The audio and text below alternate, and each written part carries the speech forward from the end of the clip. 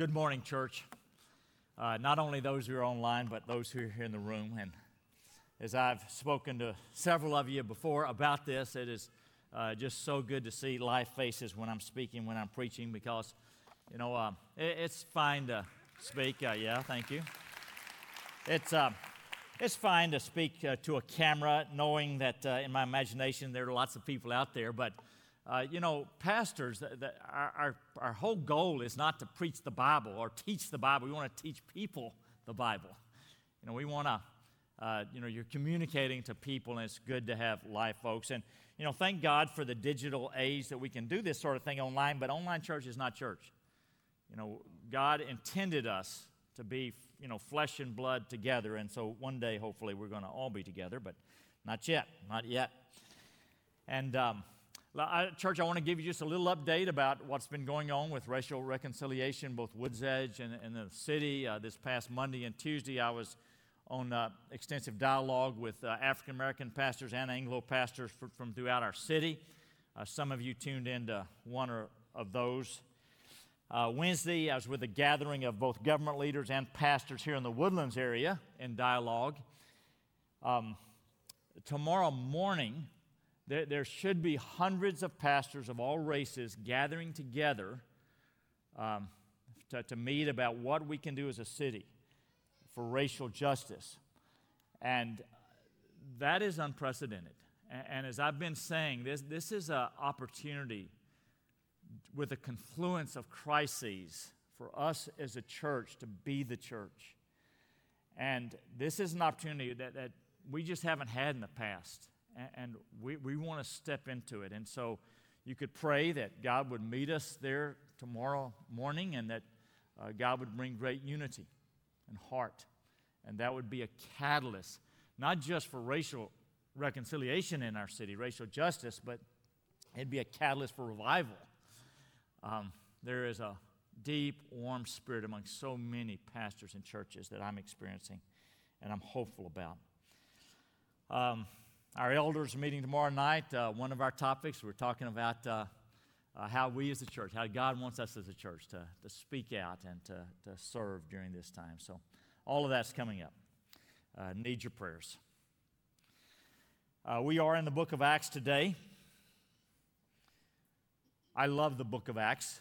I believe, I don't have records to show. Well, I've got records, but didn't look it up. But I think I preached more in the book of Acts than any other book of the Bible in my 40 years of ministry. Love the book of Acts. It's the unforgettable story of the early church with a people aflame with the Holy Spirit, fueled by prayer and spreading the gospel across the Roman Empire. It began as a small band of Jewish Christians in Jerusalem, but it became, under the power of the Spirit, a large, multinational, multi-ethnic, multilingual, largely Gentile church that would reach the capital of the vast Roman Empire. So it turned upside down the Roman Empire. Our passage today, Acts 10, is one of the watershed passages in all the New Testament, because for the first time, the gospel is going to sort of officially go beyond the Jews, beyond the half-Jews, that is the Samaritans, to the Gentiles. Now, just about everybody in this room are Gentiles. All non-Jews are Gentiles. And this is what Jesus had said, is that the gospel would go now beyond Israel and beyond the Jews. He said in Acts 1:8, which is not only the theme verse of the book of Acts, it is the very last thing Jesus said before the ascension, so it has particular importance. But you will receive power when the Holy Spirit has come upon you, and you shall be my witnesses in Jerusalem, our city, in Judea and Samaria. Now, when he says Samaria, he now moved beyond the Jews to the half-Jews. Remember, Samaritans were half-Jews. And then to the ends of the earth. That'd be Gentiles. And it is in Acts 10 that it crosses from Judea and Samaria to the Gentiles and to the ends of the earth. And so in Acts 1 through 9, it has been throughout Judea and Samaria. Now beginning in Acts 10 and the rest of the book, it's going to go to the ends of the earth in progressive stages.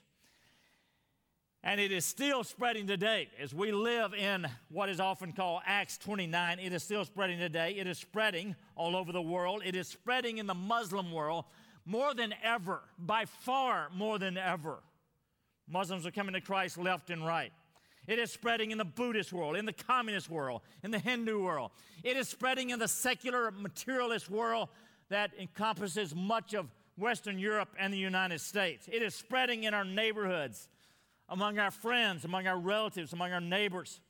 And all of this spread to the non-Jews began in our passage of Acts 10. Now, 3 weeks ago, when we were last in Acts 10, we saw that the man God uses was a Gentile. His name was Cornelius, and he was a Roman military officer. And he is visited by an angel, and the angel tells him, basically, send men to find this Jewish man called Peter and bring him here to see what I've got to say to you. Several times the book of Acts emphasizes that the reason behind choosing of Cornelius was because of two things. He was a man of generosity and a man of prayer. And when God says, send men to Joppa to get Peter, he immediately obeys. The very next day, we saw this also, that the men from Cornelius were drawing near the house of Simon Peter in Joppa. And about that time, the same time, Peter is going up on the roof to pray, as the Spirit is continuing to underscore that everything, prayers behind everything, every kingdom advance in the book of Acts. Peter has this unusual vision that's repeated 3 times, and there's this large sheet, all kinds of unclean animals, unclean in the book of Leviticus that Jews didn't eat. And 3 times God says, kill and eat. Peter says, oh no, I don't touch unclean things. But it became clear that God's point was not primarily about unclean food, but unclean people. Because you see that for over 1,000 years, the Jewish people had this misconception that the Gentiles were somehow unclean to God and God didn't care about them. And by the way, the Gentiles reciprocated that prejudice right back. So God had just taught Peter, as they are arriving, that the Gentiles aren't unclean, and they don't not matter to me. And so when the Gentiles representatives knock on the door, Peter invites them in, and they didn't do that. Jews don't invite Gentiles in, but he invited them in. He heard God. And at that point, we pick up our passage, and if you'd stand with me, I'm going to read our passage.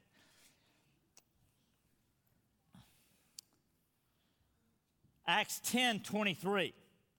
Actually, it's 23b, where the paragraph starts. The next day, he rose and went away with them, and some of the brothers from Joppa accompanied him. And on the following day, they entered Caesarea. Cornelius was expecting them and had called together his relatives and close friends. When Peter entered, Cornelius met him and fell down at his feet and worshiped him. But Peter lifted him up, saying, stand up, I too am a man. And as he talked with him, he went in and found many persons gathered. And he said to them, you yourselves know how unlawful it is for a Jew to associate with or to visit anyone of another nation. But God has shown me that I should not call any person common or unclean. So when I was sent for, I came without objection. I asked then, why you sent for me? And Cornelius said, 4 days ago, about this hour, I was praying in my house at the 9th hour, 3 p.m. And behold, a man stood before me in bright clothing and said, Cornelius, your prayer has been heard, and your alms have been remembered before God. Send therefore to Joppa and ask for Simon, who is called Peter. He is lodging in the house of Simon, a tanner by the sea. So I sent for you at once, and you have been kind enough to come. Now, therefore, we are all here in the presence of God to hear all that you have been commanded by the Lord. Church, this is God's holy word. Please be seated. Amen. Tom, good to have you back in the house. A little voice. So Peter gets the word. He gets the messengers. Next day they leave. Peter and his friends make the 2-day trip north from Joppa, near modern-day Tel Aviv, to Caesarea, north on the coast. By the way, our children and grandchildren in Israel, many of y'all know that for the last 3 years, Mike and Sarah Graham, Sarah's our daughter, and their 3 kids have lived halfway on this route. Peter would have gone right by their house, or close by it, Herzliya, between Joppa and Caesarea. It's about, by driving today, it's a half hour to Herzliya and a half hour on to Caesarea. Back in that day, it would be 2 days. So right on the way. Now, when Peter arrives in Caesarea, there is a house full of people waiting for Peter. Now, maybe he thought it was just going to be Cornelius or Cornelius and his family, but the house is crowded. And isn't that sort of touching to you that here is this powerful military commander representing all the might of Rome, and he is so excited about this Jewish fisherman coming to his house to tell what God has in mind, that he gathers all of his network, all of his circle of influence in the house. By the way, in the New Testament, that is how the gospel primarily spreads. It spreads through the networks, the households, the circles of influence, that it goes through, neighborhoods and households like this. And so those of us who are new Christians, we want to share with our networks what Christ has meant to us. We want to immediately reach out to our network, circles of influence. Okay, Peter arrives at the house. House is full of eager, expectant people. And we read in verse 25. Now check this out. When Peter entered, Cornelius met him and fell down at his feet and worshiped him. Now, would you mind just appreciating the wonder of that? I mean, the Roman military officers, they would just arrogate to themselves. I mean, we're in charge. You Jews do what we say. But here is a Roman military commander. When a Galilean fisherman comes in the door, he falls at his feet to worship him. I mean, that just speaks of Cornelius's humility before God. That, hey, if God sent this man, if this is God's man, then I'm paying all attention. And church, we are reminded again that the grace of God flows to humble people. It does. Jesus said, he who exalts himself will be humbled. And he who humbles himself will be exalted. And so in all of life, church, all of life, we want to humble ourselves and get low before Jesus, low before God. And if we do that, we'll be low before people also. Peter doesn't accept that worship. He responds with humility also in verse 26, but Peter lifted him up, saying, stand up, I too am a man. Now, church, you know this, but I'm going to remind you of it, that there are a number of places in the Bible where somebody sees an angel, or even a place like this where you see a man, and they're so overwhelmed that they fall down to worship that angel or that man. But in every case, like this one, it's always rejected. Oh, no, you can't worship me. I'm an angel. Oh, no, you can't worship me. I'm a man. The only exception is when the man, Jesus, is worshiped in the Gospels. No problem. Yeah, come on. That's it. It just, you receive it. You receive that worship because he is not only man, he is God. And that is just one of so many implicit and explicit ways that the New Testament just assumes Jesus is fully God. Okay, but Peter doesn't hear that. He has him stand up. And then Peter addresses the whole household in verse 28. You yourselves know how unlawful it is for a Jew to associate with or to visit anyone of another nation. But God has shown me that I should not call any person common or unclean. So when I was sent for, I came without objection. I asked them why you sent for me. Now, that's the vision that he had 2 days earlier, and God had made it clear, not primarily about unclean foods, though the foods would change too. Today, you can eat shrimp. But the point is, there's no unclean people. That's the point. And so God was teaching the early church that God cares about all the peoples on the earth, not just about the Jewish people. And God, the whole reason that he chose the Jews way back with Abraham in 2100 BC is not just to bless them, but so he could bless them and they would be a blessing to all the peoples of the earth. One day it'd reach people like us, Gentiles. Yea, God, he cares about us. So in verse 30, Cornelius says, 4 days ago about this hour I was praying in my house at the 9th hour, and behold, a man stood before me in bright clothing, that is an angel. And he said, Cornelius, your prayers have been heard, and your alms have been remembered before God. That is the third time in the chapter so far that the Spirit of God reminds us it is because of his generosity and his prayer. Those mattered to God. Those mattered to God, and they still matter to God. God is looking for people who will express their devotion in their generosity and in their prayer. And so, verse 32, send there, he's describing the vision. Send therefore to Joppa and ask for Simon, who is called Peter. He is lodging in the house of Simon, a tanner by the sea. So I sent for you at once, and you have been kind enough to come. Now, therefore, we are all here in the presence of God to hear all that you have been commanded by the Lord. Now, don't you love that? I mean, what a perspective. Here he is, again, a Roman military officer. I mean, he's seen blood and gore and death across the empire, and yet God is so tenderized his heart, that he's just so humble before God. We are here in the presence of God. Now, church, is that the way you think? Is that your reflexive response?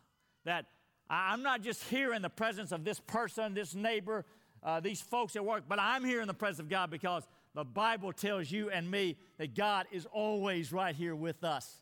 I am with you always. So let's take that perspective.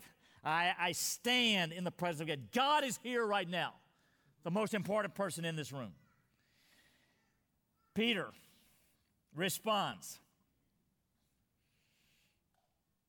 truly, I understand that God shows no partiality.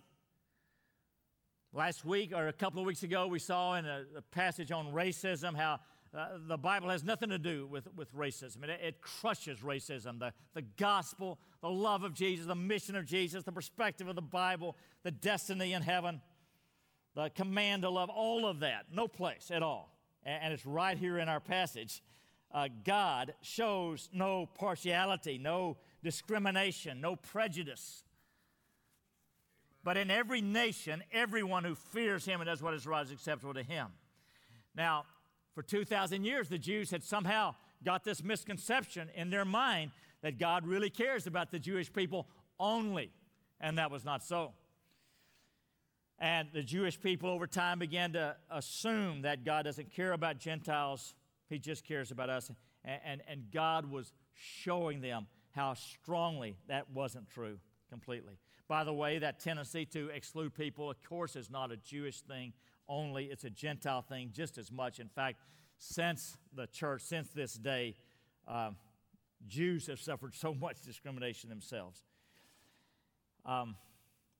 It is a human tendency. It is a sinful tendency for all of us. No exceptions. All of us. Me too. To tend to discriminate or show partiality to people who are different. And God says, I will not hear it. I will not hear it. That is a sinful human trait. And it's so contrary to the gospel and to the heart of God and to the Spirit of Jesus Christ.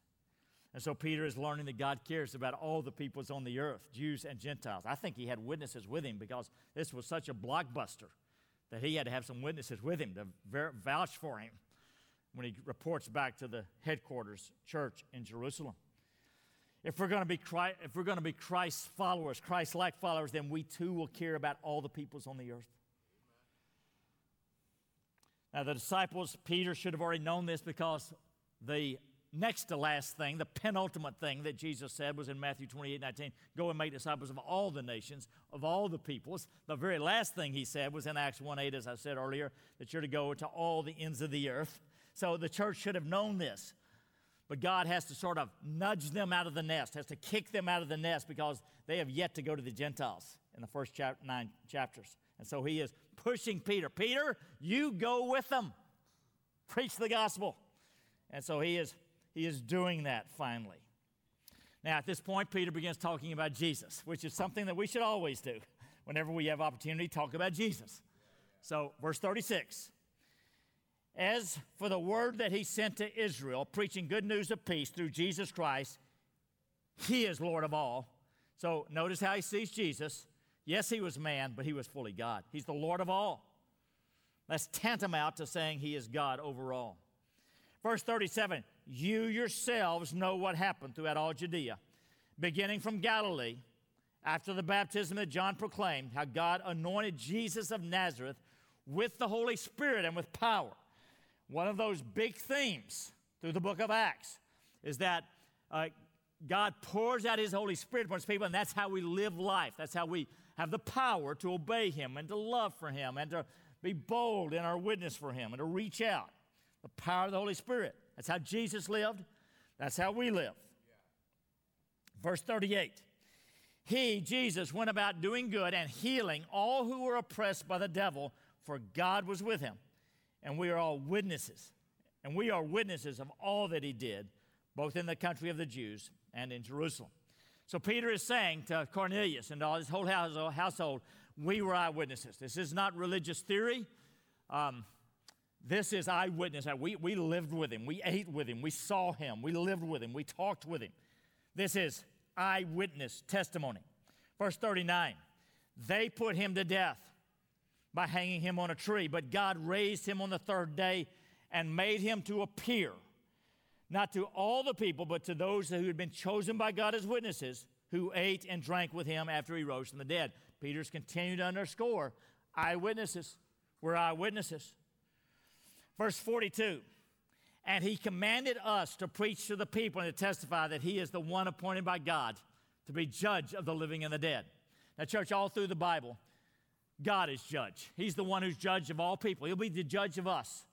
And Jesus, as God, He has the prerogative of being judge. He's the judge of the living and the dead. Verse 43. Now, church, as we read verse 43, this is one of those crystal clear verses on how anybody gets into heaven. Pay attention. 43. To Him, to Jesus, all the prophets bear witness. Let me just pause right there before I get to it. To Jesus, all the Old Testament bears witness. The whole Bible is about Jesus, Old Testament and New Testament. Every page of Scripture ultimately, in one way or the other, points to Jesus. And Peter gives voice to that here. Okay. To Him, all the prophets bear witness that everyone who believes in Him receives forgiveness of sins through His name. How do we get forgiveness? We believe in Jesus.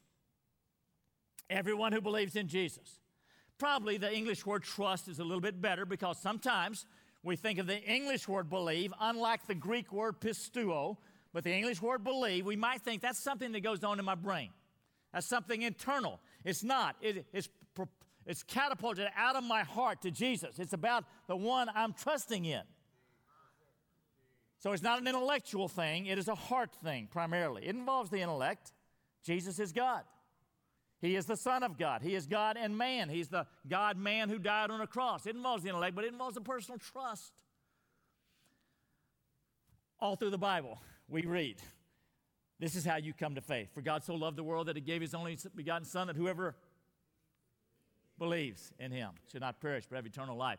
98 times in the Gospel of John, the word believe. Believe, believe, believe. Now, we in English today, it's very common, and I want to mildly put a caution here. It's very common to say, when did you invite Jesus into your heart? Or when did you commit your life to Jesus? Why don't we just use the biblical terms? Trust, believe. Acts 16:31, Paul was asked, what must I do to be saved? Believe in the Lord Jesus Christ and you will be saved.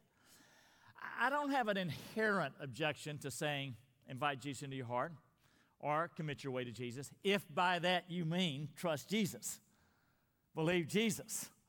But let's just tend to go with a biblical terminology.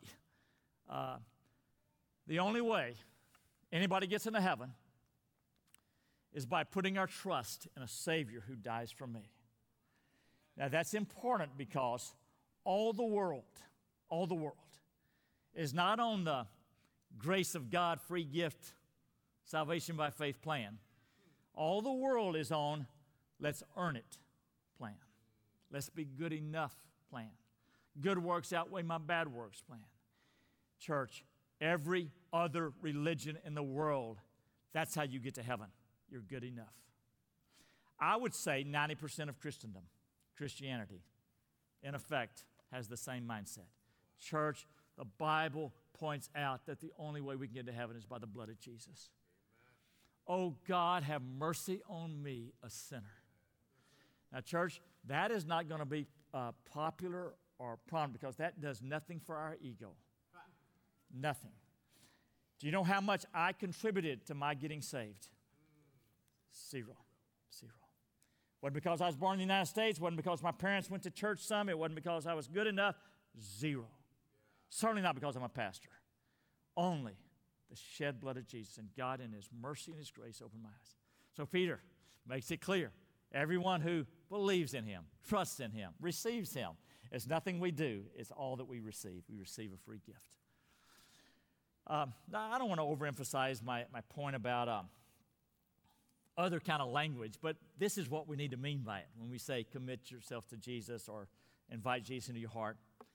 We want to be clear. We are trusting the shed blood of Jesus to get me into heaven. And nothing I do. Okay, 44. While Peter was still saying these things, the Holy Spirit fell on all who heard the word. And the believers from among the circumcised, that's the Jews, that's code for Jewish, among the circumcised who had come with Peter were amazed because the gift of the Holy Spirit was poured out even on the Gentiles. Now, so you're getting, again, the clarity of how big a divide there was between Jews and Gentiles. If you think there's a big divide in much of America between African Americans and Anglos or other races and between various races, I'm talking about even a bigger divide. I mean, they would wake up in the morning, oh, God, thank you that I'm not a Gentile. I mean, it was egregious, and God is teaching them. That's how, so Peter's friends were amazed. I mean, what would this be like? Maybe you're in Saudi Arabia, you're in a business meeting, and somehow you have the opportunity to share your faith. You know, what's your story? And you share your faith, and all the room of these people who grew up Muslim clearly became Christians. Maybe it'd be something like that. You'd be kind of amazed. Whoa, what's going on here? Something like that. Enter into the spirit, the fact that you, Gentiles, can get saved just like Jews can. How did they know the Spirit fell on them? Well, verse 46, for they were hearing them speaking in tongues and extolling God, praising God. Now, the same thing happened in Acts 2 with the Jews. That was their Pentecost. Whenever the Holy Spirit fell on them, they spoke in tongues and were praising God. The same thing happened in Acts 8 with the half-Jews or the Samaritans. And now God is doing with the Gentiles. These three times, you have kind of like their own Pentecost. So in Acts 2, you got the Jewish Pentecost, or the kind of the first initial Pentecost. In Acts 8, to show the Jews that God really cares about Gentiles, He did the same thing with the half Jews, the Samaritans. He did the same thing with the Samaritans. And now in Acts 10, He's got to show the Jews, Peter, those with him, that God cares about Gentiles. And the same thing happens. And it's a three-step process, really, to underscore it. Verse 47, Peter responds to what he sees by asking, can anyone withhold water for baptizing these people who have received the Holy Spirit just as we have? And always in the book of Acts, you come to Christ, you get baptized as a symbol that you are putting your trust in Christ. You're identified with Christ. If you have not been baptized yet since coming to Christ, then let us baptize you. We're going to have a baptism coming up July 5th, or if you just can't wait till then, let us know. We'll march ourselves out to that baptism and baptize you. Okay, what do we see in the book of Acts? In the book of Acts, chapter 10, God cares about all the peoples of the earth. This has always been God's heart. Right at the outset of the Bible, it was God's heart. God said to Abraham, the very first you, I will bless you, and through you I will bless all the peoples of the earth. So God has always cared about Gentile people, but we in our humanness lost sight of it. But now here in Acts 10, God is teaching Peter and the early church all afresh again that God cares about every single person on the planet, including us. And so Woods Edge, this means that we care about all the peoples of the earth across the street and around the world. That's why we have the Chungs in Malawi, the Burtons in Ecuador, the Mazaras in Europe, Chandel in Taiwan, the Hantlers in the Middle East, the Seafelds in the Middle East, the Vaughns in the Middle East, the Rices in India, and more. And that's why we care about our streets, our communities, our city. Don't ever pit against each other. Well, we should focus on local missions as opposed to international missions. It's always both and. It's always both and. We care about both. We do both, just like in the Bible here. Remember, Cornelius, that God uses people who pray and people who are generous. If we're involved with what God's doing around the world and around the city, and if you're part of Woods Edge, that means you're involved with it. We don't all pick up and move to Malawi, but we're all praying, we're all giving, we're all serving, and we're part of it together as a team. And in the same way that God blessed the Jews so they could bless all the world, God blesses you so you can be a blessing to other people. Remember the acronym BLESS we've been looking at. Begin with prayer, listen, eat, serve, and share Jesus. Bless people. So the main point throughout Acts 10 is God cares about all the peoples of the earth. But it is very interesting to me, somewhat fascinating, that there is a secondary theme running throughout this chapter, that God shows no partiality or favoritism. That means that God shows no prejudice, no discrimination, no ethnocentricity. That is, that my people are the center of the universe. We're special, we're better. No racism, no excluding people who are different from us. That means that we as followers of Christ, we're the first to cross a divide of any kind, whether or not that is racial, ethnic, political, or socioeconomic.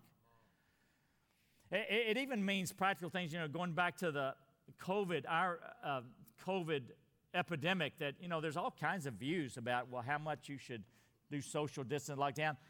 Let's accept people who see it differently than we do. Let's don't look down upon them. If they had half a brain, they'd know to do it like I do it. We just are going to be big-hearted, loving, accepting about points that disagree, and we're going to allow folks to disagree and love.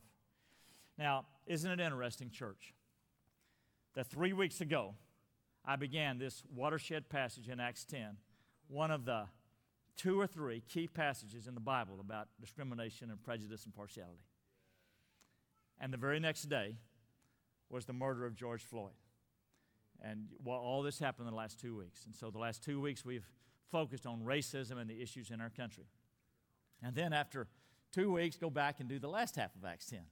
Just almost bookended.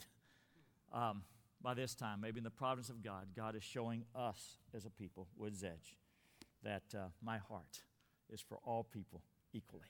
And that's what I expect of you, Woods Edge. We have seen 2 things in this watershed passage. God's heart for the nations, for all the world, and God's heart for justice and compassion as opposed to prejudice and discrimination. Now, if that's God's heart, that must be our heart. And are you willing for that to be your heart? Are you willing to surrender all of this to God and say, God, give me your heart for the nations, Lord, give me your heart for justice and compassion. Give me your heart for all people. Church, may God give us grace. May God give us grace. Stand with me for prayer, please. First of all, church, if you're here in the room or you're watching online and you've never trusted Christ as your Savior, it was crystal clear in this passage. If you have been thinking that you're going to get to heaven because you're a pretty good guy, or because your good works are going to outweigh your bad works, or because you go to church on occasion, then right now it should be clear to you that will not happen. That is the height of arrogance and pride because you're depending upon yourself. But rather, you reject all trust in yourself, and you say to the Lord, oh God, have mercy on me, a sinner. Church, just breathe that prayer right now if you've never breathed that. Just, Jesus, save me by your blood. Church, do what Cornelius did. He humbled himself. Do not let pride keep you from admitting your need for a Savior. Do not do it. I beg you. Now, Papa, we want to have your heart for all the world, for our neighbors across the street, Lord God, and around the world. We want to have your heart. Please guide us to love like you love, O Lord, we pray. In Christ's name.